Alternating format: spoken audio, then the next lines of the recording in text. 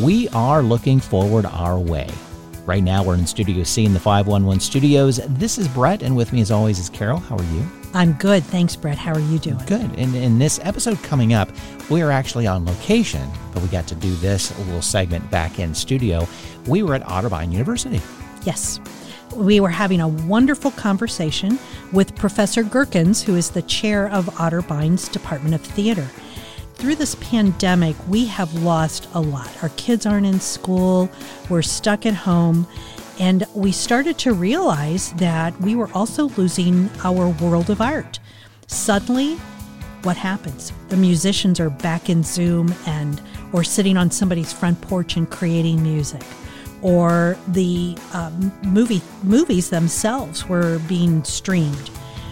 What we also saw was that live theater was coming back in different ways, different formats, different software, Zoom or whatever. We were seeing it streaming across our computers. Had a wonderful conversation with Professor Gerkens on how Otterbein pivoted.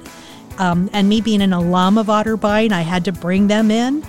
But examples of of other things that are going on across the world through this pandemic to bring our art world back to us. Well, and as an alum, you got to see and are seeing some great performances via Zoom. Fabulous. That maybe you wouldn't be able to get to see in normal times. Exactly. So that kind of brought to light, like, okay, new audiences, new technology. We really dig deep in this episode. It's very enlightening in how university performing arts departments are surviving by at least grasping what reality is today. We really looked at how artists have become creative, not just for the art, but how they can deliver it to us. Right, and we have a sneak peek of that coming up here in this preview episode.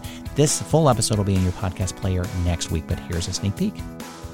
And when we thought about the pandemic, theater's really about community. Mm-hmm. Theater's really about coming together as a group of human beings in a room for a communal event, if you will.